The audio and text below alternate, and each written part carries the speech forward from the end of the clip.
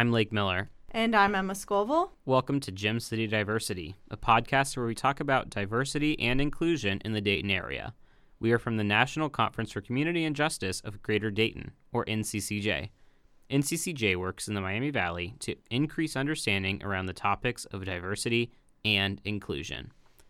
Over the next few months, we're doing something a little bit different here on Gem City Diversity, and we're going to be not so much talking about current events and things going on in the Dayton and Miami Valley region, but talking about diversity and inclusion in general. So today we're going to be kind of introducing those topics and talking about the importance of diversity and inclusion both in our personal lives, our family lives, our business lives, and beyond, talking about why that's important and hopefully discussing that. And as we go in the future, in the upcoming month and a half, 2 months, we'll be having little short 10-minute or so highlights looking specifically at those issues. Right. So we really just want to help everybody incorporate diversity into your daily lives and figure out how can you promote diversity. And we definitely, as we're going through, we are just a podcast here. We can't cover every single thing ever.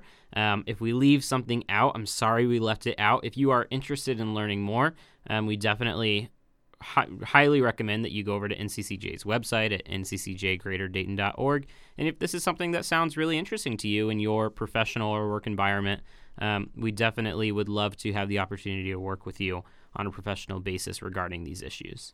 And if you have an idea of another topic that might be good for us to cover, let us know. Reach out on our social media, and then we'll do our best to cover it. Awesome. So we're going to real fast kind of list the upcoming topics that we are going to cover. So we're going to be covering on our next episode, educating ourselves and others. A really great place, I think, to start in diversity is educating ourselves. We can't be an ally. We can't make our spaces accessible if we don't know what is needed, if we don't know what other groups are doing. For sure. I feel like education is really the first step in any process like this. Right. And so there's kind of two components of educating that we're going to cover. And the first one is educating ourselves, getting that knowledge ourselves. And that other step is then sharing that education. So we'll be talking about that in our next episode. Real fast, going over those issues. Beyond the next episode, we'll be talking about questioning our biases, the biases that we all have, advancing social justice and advocacy in our communities, and making spaces accessible to people who are different than us. So that's kind of a teaser at what's to come in the next month and a half or so. So we hope that you join us as these weeks go by and you get to learn a little bit more about diversity and inclusion here with us. So we want to kind of talk today, I think, about why diversity and inclusion is important. And, as we go through those words of diversity and inclusion, it's actually interesting because there's kind of a shift, I think, in this current culture in diversity and inclusion, or D&I as a lot of people refer to it, towards moving away from the term equality and moving really towards equity. For sure. And go ahead. I can just think about in a lot of my classes, we talk about the difference between equality and equity. And of course, there's the ubiquitous, right, box fence example about height and who needs the help to be able to see over the fence to see the baseball game. Right. Absolutely. Yeah. So I think probably a lot of listeners are familiar with that example. It's gone around every social media ever, been used in trainings here and there. And the example is basically there's a fence at a baseball game and a bunch of different people can see over the fence. So you have the one person who's standing on the ground and can see over. You have a person who's on one box and can't see or something, and you have somebody who has the multiple boxes. So it talks about, perhaps equality is everyone has one box, but still somebody can't see over the fence. Maybe in equity, you have one person has two boxes so that they can see over the fence. It's the idea that everybody has what they need versus everyone has the same thing. Right, because not everybody needs the same things to get to the same places. Yeah. So one example, if Ben Green is listening to this, you're going to appreciate this. One example that a friend of mine used in high school, he always explained equity as like a meal. So like if I'm hosting a dinner party tonight and I'm having Emma over and Emma's a vegetarian, okay? So for me to provide everyone this wonderful, 4-course chicken meal or whatever, that's equality. Everyone's getting the same exact treatment. But Emma, who's a vegetarian, is not so thrilled when she gets to my home and discovers that chicken is my protein for the evening. So in an equitable situation, perhaps if Emma's a vegetarian, I have a mushroom-based meal instead, for those people who are vegetarians. Or if Emma's a pescatarian, perhaps I have a fish option that she can eat instead of that chicken option, or something of that sort. And I always related to that example of, that was something that made a lot of sense. I was a kosher person for a while. So an equitable situation may have left me out as somebody who couldn't eat cheese on my meat, or someone who couldn't eat pork. I definitely understand. I'm gluten-free, so I do go places, and maybe one time I went to a lunch at an alumni's house, and the only thing I could eat was fruit and salad, and I definitely left hungry because there was no options for me. Right. So these are obviously not the most serious of examples, and there's a lot of examples of where equity is not, is much more realistic than this and much more personal to individuals. And I think a lot of what goes down to that equity and equality is these systematic barriers and things where things may seem equal on paper, but then it's, okay, well, this isn't equitable because, let's take food, for an example. We've talked about food in the past, and I'm sure we'll talk about food more in the future. Let's say that you spread out grocery stores evenly throughout all of the communities, which may seem equitable, right? If everyone is within a mile and a half of a grocery store. But a mile and a half for me, as somebody with a car and a full tank of gas, is nothing. A mile and a half for somebody with a family of 5, no vehicle, who has to walk their children there, that's not really going to work for them. In fact, on my way here today, I passed a woman who was walking from one of the Krogers with her little child and 4 or 5 bags of groceries to wherever it was she lived. So it made me think about our talk about food insecurity, and it also connects to what we're talking about right now. Yeah. So, I mean, maybe the access is there. Maybe on paper it seems like you've got what you need, but in reality, if they can't get to those places, if somebody can't access those resources, it's not really equal. It's not equitable. Healthcare is another example. We do a lot of listening sessions through NCCJ, and one thing I heard from a lot of people is we can't get to our doctors.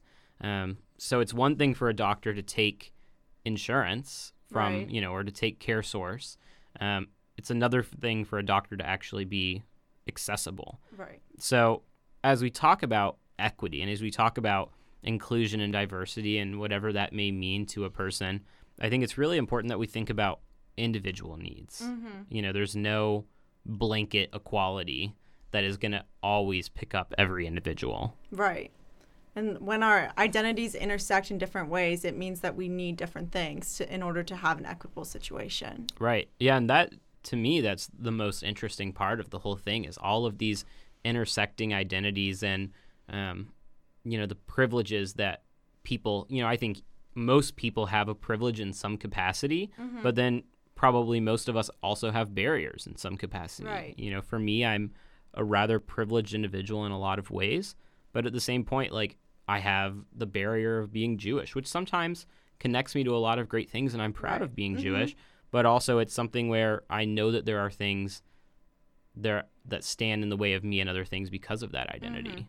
And certainly you can think of somebody who identifies as any minority group and the intrinsic barriers that thing has on their ability to see resources. You agree? Yeah, no, I do agree. So as we go through, I think, to me, when I'm talking about inclusion and diversity, there's a few things that I always keep in mind, and that's going to be throughout all of these issues. And the first thing is it's okay not to know. Right. You're not born knowing everything that you need to know. It's okay to ask questions and figure out what do I need to learn in order to be more educated, I guess. Well, we always start every one of our sessions with something called a personal agreement. And it's an agreement you're making, as you can guess, as the name is, upon yourself.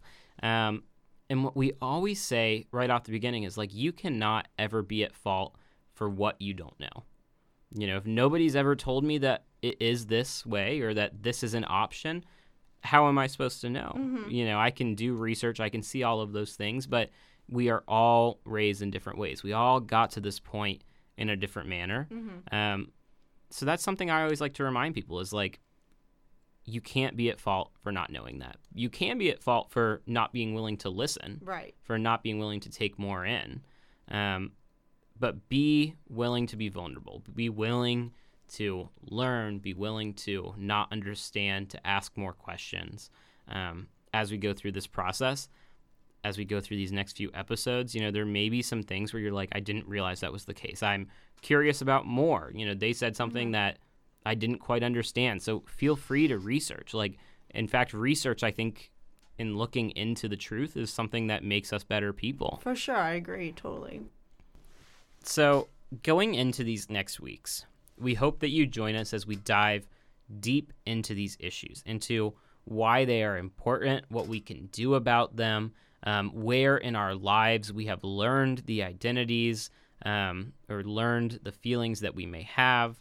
So we hope that you enjoy those highlights of these different areas of diversity and inclusion, and we hope that they can inspire you to want to learn more and want to have conversations. I think as we go into these conversations, you may hear things that you didn't know that may make you want to go out and talk to somebody about it. And I think, to me, that's one of the things I want to get out of this, like talking about our identities, talking about what makes us different, what makes us the same, how we can make other people feel more comfortable. Like, that's one of the things I love to talk about, and I feel like is often overlooked in our conversations.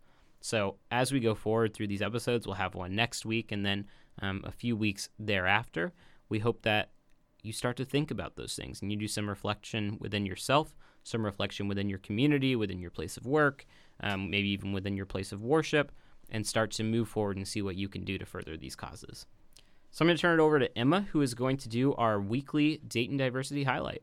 All right, so this week's Dayton Diversity Highlight, we are spotlighting Dayton Fire Department this week, and because this year their class is the most diverse ever, with 24% of the 22-member class being members of minority communities. And a quote from the Assistant Chief, Mike Rice, says that we've had a push to increase diversity for years. In the last couple of years, we're starting to see some major success, and they plan to continue to work on increasing their diversity in the upcoming years, including working on recruiting women to be firefighters as well. So we just want to say keep up the good work, and that we hope to see even more diverse classes of firefighters coming out in these next couple of years. That's awesome. Great work to the Dayton Fire Department. With that, we will see you next week. Thank you for tuning in to Gem City Diversity. Make sure to come back next time as we dive into our next topic. For more information on NCCJ and diversity within the Miami Valley, go visit www.nccjgreaterdayton.org. Make sure to like NCCJ of Greater Dayton on Facebook, follow us on Instagram at NCCJ_of_greater_Dayton, and follow us on Twitter at NCCJ Dayton. I'm Emma Scoville, and I was joined today by my co-host Lake Miller, and we'll see you next time.